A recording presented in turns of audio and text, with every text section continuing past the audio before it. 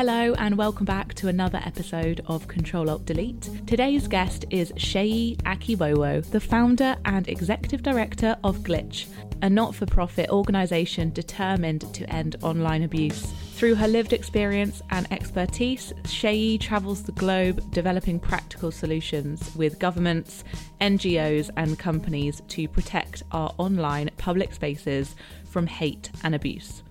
In 2018, she was named Stylist Magazine's Woman of the Week. She is also Amnesty International's human rights defender and is part of the #ToxicTwitter campaign to end online abuse against women. Seyi was elected as the youngest black female councillor in East London at age 23 and has had 9 successful years working in politics and the charity and policy sectors, both in the UK and Europe. She is such an impressive person, and her bio is probably about 10 times as long as the one I've just read. But definitely go and read her full profile on Glitch's website at fixtheglitch.org and read all about what they're up to. It really is such an amazing organisation. In this episode, we talk about online abuse, gender-based abuse, social media behaviour in lockdown, how to be a good ally, actions we can take, and all the amazing work that Seyi and Glitch are doing to stop harmful online behaviour becoming so much more widespread. I mean, it already is, but it feels like this is a really urgent and important conversation that we should all be having because the internet is becoming an increasingly scary place in many ways. So please follow Glitch, follow them on Twitter, follow their website, donate if you can. They're doing really excellent work. And thank you to Seyi for coming on and giving me some of your time to talk about this issue. So without further ado, here is the conversation with me and Seyi.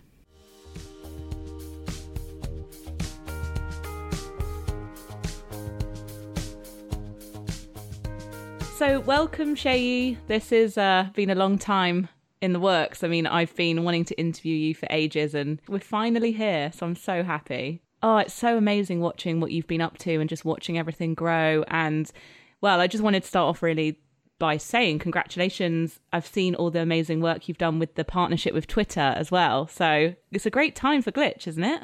Thanks. Yeah, Glitch started off as a one-woman band at an Oops Baby, an accident, over 3 years ago, and it's really rewarding and emotional to see milestones and fruition now, and have a team and be able to take leave and know Glitch is not going to be quiet because I'm not there responding to tweets. There's a team there, and the partnership with Twitter and around Black Lives Matter online and mental health and digital self-care is really important to us, and really look forward to kind of working with them on building on that. Yeah, because I was thinking about you a lot actually during lockdown and thinking about Glitch, and obviously back when we met, online safety, digital safety, talking about online abuse, you know, it's always been relevant, but I kind of felt like it feels like the amount of abuse has gone up during lockdown. When we saw COVID happening on the lockdown measures, the same thought that you had, Emma, like, oh my gosh, you're going to be in lockdown, we're going to be using the internet more. It means there's going to be more risk to trolling and abuse. It means people are going to be taking out their kind of anxieties and frustrations on the internet. It also means that misinformation and fake news is going to be rife, and those that are, you know, already feeling so disenfranchised and powerless are going to be more susceptible to being groomed online. And I just felt like no one was saying anything. We prepared internally. We did all the right things, you know, stopping any offline workshops and all of that stuff. I was meant to go to New York for a big international event. I, you know, had to cancel that. So we did all the right things, but we said we have to do more than, our response needs to be more than just the internal. We have an external position here, and I talked to the board about it, and they gave me their complete support, and I'm so grateful to have the board that I do that understands me as a Black woman and trusts me and my instincts. And so we changed our budget allocation and provided 4 free workshops on online security, safety and training, and they were oversubscribed. We had something like over 350 people sign up in the space of 2 weeks. But when we try and get funding, Emma, it's really hard. So in some ways, yeah, the demand for Glitch has increased, but meeting that demand isn't quite there yet. And we had a groundswell of people donate money themselves, which was so lovely to see, and it allowed us to provide free training and support and resources for anyone who was speaking on Black Lives Matter and worried about a backlash, for anyone who wanted to speak on COVID-19 or worried about a backlash. And it allowed us to kind of just do our core work, which, you know, unrestricted funding for a small organization is like gold. But it's been really hard to try and convince philanthropists to donate in this area. And if we have a spike again, or we have any other form of pandemic, or we have any form of remote working or lockdown measures, anything like that, we have to understand how tech abuse will increase and how that disproportionately affects women and people of colour. Absolutely. And I think one thing that has exactly proven completely right, and a big I told you so, is, you know, everything that you've always said in the past about how the internet is not this like separate entity. It's not a video game that we dip in and out of. It's life, and it's real life, and it's literally just completely real and part of our lives every day. And it's the real world. And I don't think there's a bigger example of that than being in lockdown, where you're inside and you're on your phone, and that is our daily lives. I mean, I love, you know, the analogies that you talk about when it comes to self-defense, especially you just mentioned that women, and Black women specifically, are more endangered and more likely to be abused online and offline. And could you talk a little bit about that, about how we should treat it like we would do walking down a street? Yeah, I try a lot with analogies, because I think storytelling and it's something that's powerful for so many communities, religion, faith, and getting a message across. So I try very hard when it comes to online abuse and the right vocabulary we should be using when we're talking about this. I try to use analogies to convey that. I wish I was a good drawer, or a better drawer, because then I think that would help me to really convey it. But I think if we're going to tackle online abuse, we're going to make our internet a safer space and online communities a safer space.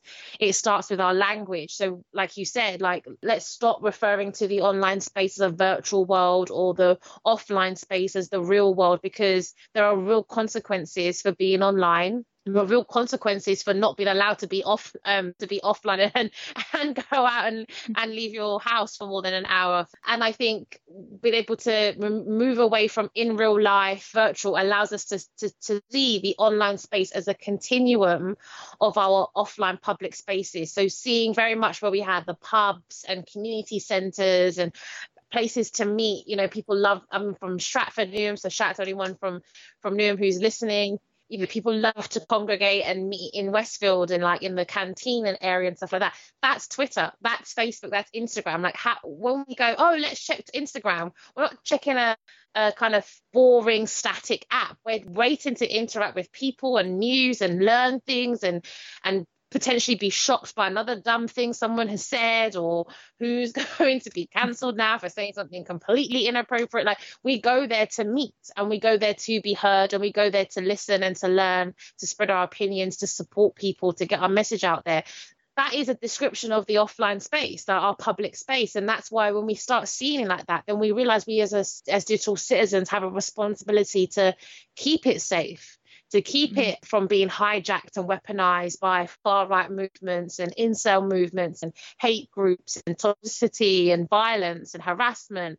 We have a duty and a responsibility to do that as digital citizens, as with every right to school, right to vote. We have a responsibility. So about fleshing as digital citizens, what is our responsibility? But that again doesn't negate tech companies and governments. They have a huge responsibility too. But I think there's things there about learning how to be an active bystander online or online ally, how to be there when someone's facing abuse, things again like not promoting graphic or triggering content if you have to, using trigger warnings and labels. Like, those things are about our responsibility, about the behaviors we want to champion and see more of, and using that to overshadow the behaviors that we don't want to see.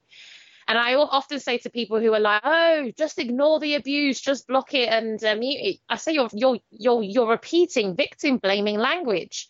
Victim blaming language that we said was completely wrong when it came to offline violence, domestic violence, and it came to street harassment. It's the same rhetoric that we're seeing in our online spaces, which is really sad, because it's like, come on, people, get out of this loop. Let's get out of the Matrix. I've never watched the Matrix, but let's get out of this kind of like repetitive syndrome, and let's understand very quickly, because we don't have time to waste. We can't afford to have another Caroline Flack, another Molly, another trans woman, another black trans woman be murdered or targeted or harassed, or feel like they have to take their life because the online space has made them so vulnerable, or have made them such a target. And I often say to people, if I were walking down Oxford Circus pre-lockdown, obviously, and I was at the corner of a Primark and McDonald's, if you know it, the kind of Tottenham Court Road end, and I was being catcalled, you wouldn't tell me, oh, leave Oxford Circus and don't come back to central London. You would want to I would hope you'd want to make that space safer. We have that with councils who invest in lighting, who invest in making the roads work. We see that with CCTV cameras. We've seen that with making our tubes and transport better and safer when it comes to harassment, particularly of women on these in these spaces. If we wouldn't say that often, why do we think we can tell a woman, oh, just come off the internet, just come off the public space, just come off where decisions and votes and policies are increasingly being made, come away from where public discussion is being had, come away from the opportunity to make money and generate income from sharing your opinions and your articles and being a blogger or vlogger. That's what we're telling people. And I think people mean well. I don't think people intentionally mean to victim blame, but they are, irrespective of your intentions. And I think that's why language is really important, so we don't minimize and reduce the online abuse and its impact. Yeah. God, absolutely. It's like if you were abused in your workplace by your boss or a colleague, you wouldn't say, oh, don't ever work again then. Right. It's like, you can't, it's just not helpful at all. And I mean, but on that though, now COVID has meant that people's homes are the workplace. So what are we doing with that? If you are being abused by somebody in your workplace, your line manager, an employee on Slack, on Microsoft Teams, whatever channel you're using, have people's HR teams got to grapple with online sexual harassment, health and safety duties they have to people now that their kitchen tables, their gardens and their living rooms are now the office space. And I mean, on that topic of cancel culture, I was trying to really become more empathetic during this time as well, that if someone had said something a little bit silly, I still thought that is a human being alone, potentially in their flat during lockdown. And I don't know what your thoughts are like on the limit of kind of who deserves this amount of cancellation online, and like, does anyone deserve to be truly cancelled? I think before we talk about cancellation, we need accountability. It's like we skip steps of going to the punishment without setting up the framework or the systems in the first place. And that doesn't negate people who, and I use this word a lot, dickheads. That doesn't negate people being dickheads. Like, people can self-teach and it's not an excuse. But I think there's been a massive rush to cancel people without thinking, okay, I'm part of a feminist movement. I'm part of a feminist ideology and principles. What does a feminist approach to accountability look like? And I think accountability is very much I see it through the framing of self-care as an activist, actually. I see it, accountability, as like having, a co-leader, a co-founder. So you're not the only one that becomes this figurehead and becomes celebritized and feels like you have to have all the answers and always have to be on, and your DMs, your direct message inboxes being full of counseling, therapy sessions for people who are oversharing. Like, it can be a lot. And I think an accountability structure that is predicated on self-care, that means we have a collective self-care duty to each other and to the movement. And then when you fall out of that, then we can start thinking about what are the steps to correcting your behavior and correcting the behavior and your actions, rather than it being so personal to you. And when do we know to call people in and have those conversations privately? And I'm a Christian, so I refer a lot to, although definitely have continuous crisis of faith, of reconciling my faith with inner justice and stuff like that. But I think it's Paul that talks about it, like chastise them behind closed doors. If they don't listen, then bring someone else. If they don't listen, then bring more people and their elder and like their supervisor if you like. And if they don't listen, then you do it publicly. And I just feel like because of everything's become so public straight away. And don't get me wrong, there's a time and place for people and dickheads to be called out. Like I remember doing a supportive tweet for Dan Abbott once because of the amount of trolling and abuse that she gets. Like she got so much abuse that she skewed the results, Amnesty International results, when they were looking at the abuse that women received and when they're looking at the abuse that Labour received. Like that's how much abuse that she received. So I try where possible to try and do supportive tweets, and I did once, or I think that Diane might have retweeted me, and I was seeing all of this horrific abuse. And there was one particular one by a white woman who worked for a hockey club. And it was in her handle of her account. So I looked at the account and I looked at the website of this place, and it was with kids, and it was with black kids. And I was just like, this woman can't say these things to our shadow home secretary at the time, to black communities, full stop, and then have a duty and kids being in her care. So there are some times when cancelling is like a life, death, vulnerable, it requires a kind of escalation. I totally understand that, but I still believe that we've skipped a few steps around accountability. And I think also when we were in lockdown and there wasn't places to have the conversations offline, how do we use direct messages? How do we arrange calls? How do we do that? But equally, I think subtweeting and indirects as well cause animosity, and I think that also can cause somebody to feel kind of isolated and alone. If you're calling somebody out, or when you're calling somebody's behavior out, your followers, especially if you've got a large following, potentially now could then be trolling them. And that happened to me with Alex Jones when she mispronounced my name on the One Show once. And it was really funny. My reaction was funny. Someone turned it into a GIF. Like, it's hilarious. And then all of a sudden, people were trolling Alex and saying that, X, Y, and Z. And it was hard because I felt like as a black woman, I don't want to do the emotional labor, but I felt because of my organization and our principles, I had to display the behavior that I'm asking people to try and show, which was saying, hey, look, there's a way for us to laugh at my expense at this, and for us to all share our stories of when people have mispronounced our names. We can do that without now trolling Alex and now making her feel bad. She said sorry. Like, what else do you want from somebody when they've said sorry? Like blood. And I remember talking to Jamila Jamil once where she said that people who are mental health activists and advocates have told her to kill herself.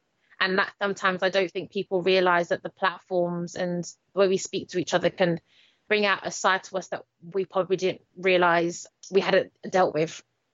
It's kind of fascinating how people have got to the point of thinking that's okay. And I don't know whether it's to do with maybe people thinking it is a virtual world and the profile picture of that person means they're not real, and it's really scary, because I completely agree that call out culture is super important. I mean, my biggest learning points in my life have been from people publicly calling me out, and genuinely I'm thankful for those moments and I want more of them. But I think jumping to the cancellation is quite dangerous.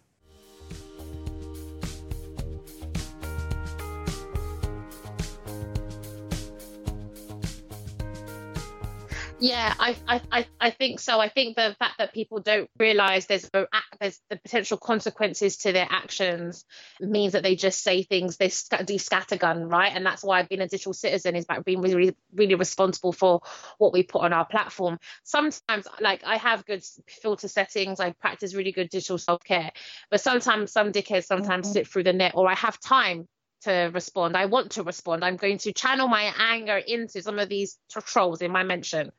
And some of them are often really surprised that I reply, because I think a lot of people just think they can just say it and get away with it and don't realize there's consequences to what you say. And it's such a shame, because a lot of people ask me, so what do you think it's going to take for us to kind of make more of a progress on tackling online abuse and harassment? And I unfortunately say it will be on the back end of another person's taking their life, or another person being horrifically hurt or sadly murdered by online abuse, which we saw with the late Joe Cox, or we saw with Caroline Flack, Molly, and so many other names of people who don't get the public recognition for what's happened to them. Yeah, absolutely. I wondered, for anyone listening, the difference between, and maybe this is quite obvious to you, but it's something that I had to learn, is the difference between someone criticizing you and someone trolling you. Because I think if I look back to my early 20s and maybe someone wrote a horrible tweet about how they didn't like my book, I'd be like, she's a troll. But actually, maybe that's okay. It's just that it was a bit weird that she tagged me in it. But like, do you think there's a difference between the two? Yes, but that's it. Like, okay, you don't like my book. I don't have a book yet, but maybe one day. But you don't like someone's book. Why do you have to at them? Like then just say it. I just don't get it. I think, yeah, there's a difference between a troll and somebody who's criticizing. A troll, you can kind of tell it's a new account. They haven't changed their profile photo. They haven't confirmed their email address. These are all things that you can actually filter on Twitter, particularly, so that you don't see that. And that's a part of our core and work with Twitter on digital self-care. But someone criticizing you, I think we need to be open to hearing other people's point of views. But I think there's also a way to say it. And I also retweet. I say that I don't think digital citizenship is about us all now getting along and everyone agreeing on everything. That's not true. And especially with Black Lives Matter, I think everyone just expected all Black people to be singing from the same hymn sheet. We are, on the broader senses, but not a homogeneous group. We're going to disagree, and we can do that respectfully.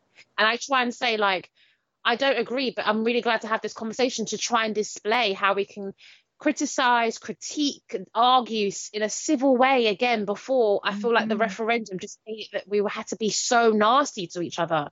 Who is teaching the next generation in schools how to have civil discussions online, how to have a healthy relationship online? Like, even though, and thanks to many activists and campaigners and charities who are pushing for religious sexual education to be part of the curriculum and will happen in September, and a lot of it includes online abuse on online spaces, teachers have not been given proper guidance on this. There's not a budget associated with this. It's like, how are we going to make sure it's being done properly? So at the moment, you've got another generation of people watching us figure out the ways and making loads of mistakes and modeling our behavior. Again, going back to that accountability thing, part of our kind of accountability structure, I think here we should have in the UK for feminist movements, writers, journalists, whatever it is about thinking about the behaviours that we want to be modelling online for the next generation to see. It's really, really, really important. Right, I'm just going to shift gears for the last few minutes of the episode. I just wanted to talk to you a little bit about self-care and setting those personal boundaries. I think you're such a brilliant example of the message that you set yourself. You live this. You are someone, I think, who does take breaks and sets an example for your team by the sounds of it. And obviously when I first met you, you were wearing yellow, you were making the audience laugh. You're someone that finds a lot of joy from the internet. And how do you maintain some of those moments of feeling like you're not completely depressed by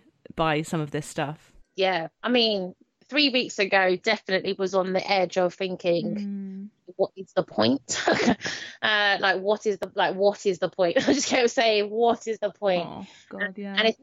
And it's important to feel those feelings. It's important to have a support system around you, people who can work through that. I'm very, very, very blessed to be on a fellowship that allows me to have a coach alongside what I do, that invests in my human being and human doing.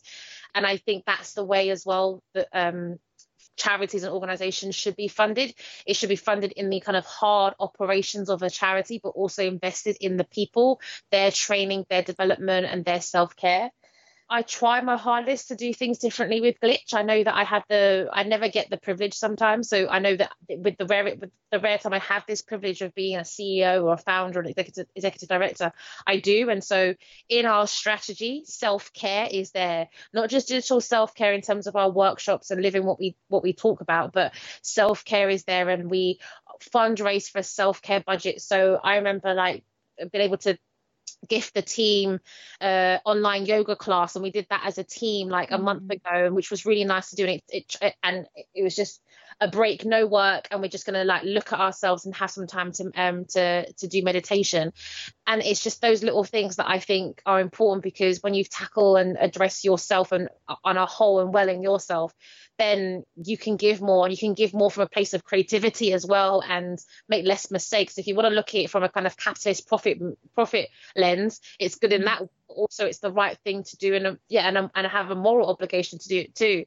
And I think being a Black CEO as well, having been one of the most junior people in the organization, I've had line managers not care about my self-care, and I've had a couple that have. And so I've framed this up Glitch so that that's part of our DNA, and also have kind of up managed our boards to think about their self-care too, and our workload. But I think, self-care and activism is so important. It comes from sadly lived experience of proper burnout and proper of depressive moods, and not loving myself, and having to really go on a journey of like discovering who I am, like who is Shayi, and using horoscopes and astrology more than horoscopes, astrology, and finding out the meaning of my name, and doing those personality tests just to discover who I am again, and love the things that are my strength, and love the things that I found were a weakness or something that made me really embarrassed by. And that took a long time. And then I spent a long time defining what my needs were, and it was exercise, it was work-life balance, it was sorting out my finances, which is something that doesn't get discussed by women as well, the kind of looming pressure of, am I going to be okay? Because we're always told about the gender pay gap, and we don't earn enough, and all of this stuff. And so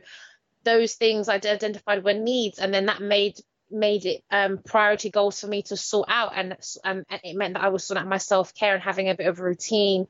And I'm very blessed and privileged, obviously, because I'm the CEO. I can just say what's in my diary or not, but I hope that my diary is a good example to the team as well, about having something pink's my favorite color, despite wearing yellow a lot, but having something pink every day in my diary that is I look forward to, that's about self-care. And then I sandwich that around things that I don't necessarily look forward to or drain my energy. So I know that I talk a lot, so I try and buffer my meetings where I talk a lot or do podcasts or public speaking with time just to meditate, or time to watch a quick half an hour TLC or catch up on EastEnders, and those kind of restorative moments are really good. And I think that's why I hope I'm building a sustainable organization, not just in terms of finances, but in terms of human being and human resources. And we need to have more discussions about self-care and activism, and without judgments. If for some people doing a face mask and a facial is self-care, then let it be. Because for me it means it's an hour where I can't touch my phone because I'm putting my head in a bucket of hot water, and I've got cucumber in my eye, or I'm trying a new mark. Like that for me means I'm not on my phone and constantly like engaged and overstimulated, right? And I think we need to have more of a conversation where burnout is not the badge of honor in activism or our work as journalists or women, because for so long women have not been allowed to talk about their needs. We've always had to serve other people. I think the more we can talk about self-care, the more we can invest in research for self-care for women and self-care for Black people as well, because again, it's sadly in our history to serve so many other communities because of slavery, right? Yeah. So I think there's such an unlearning and an opportunity to learn and explore and be creative and see what our ancestors and other tribes and communities around the world are doing about self-care. And I think we just need to talk about self-care more.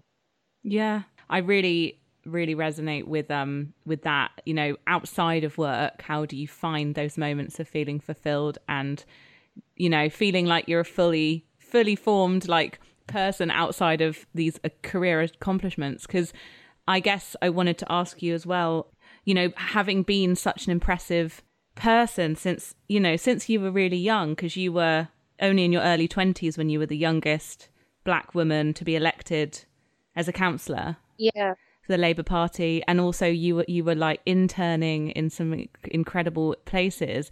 I often wonder if sometimes people expect more from people who seem to accomplish quite a lot. Yeah, I remember achieving one of my career goals and being really depressed afterwards, and a lot of people saying congratulations, well done, but I was just so sad inside, and I didn't feel like I could tell anybody, because everyone was like, you should be happy because they're telling me congratulations and this and that. And also a lot of people would I'd be the only black woman in the room. Would be breaking some kind of first in terms of first this, first that.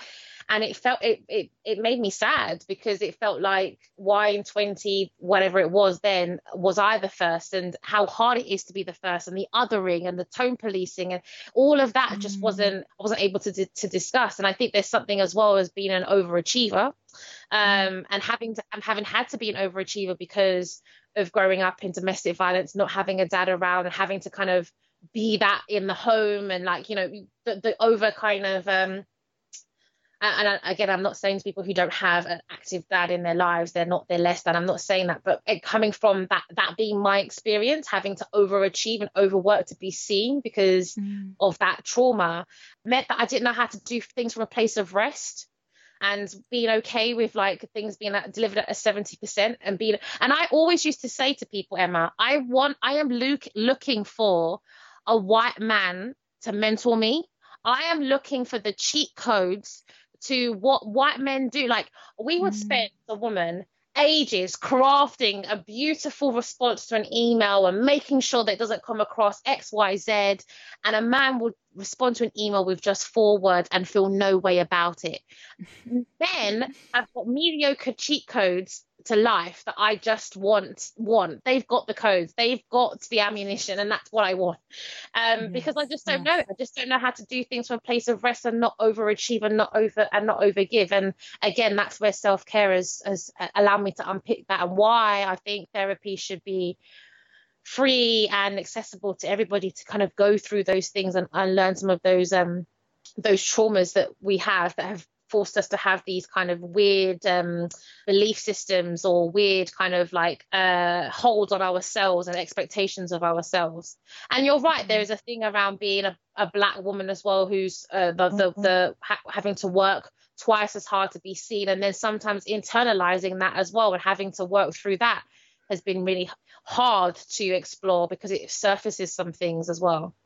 Yes, that is so important for everyone to know, that is how privilege manifests, and that's how, emotional labour and added labour really adds up and can really affect people mentally. And it's just so unfair, because it's like people deserve a refund, because there's a lot of people out there who are just sailing through, not having to do that extra work, and it shouldn't be that way. On that note, I'm going to just ask you where people can find Glitch, how people can help, how people can donate.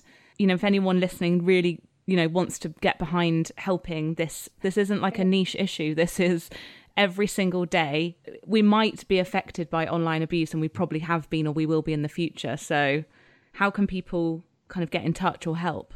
Yeah, there's something there around the psychology about online abuse as well, and how much women have tolerated. A lot of our workshop in the evaluation, a lot of the women and non-binary people have said, I can't believe I tolerated so much SHIT.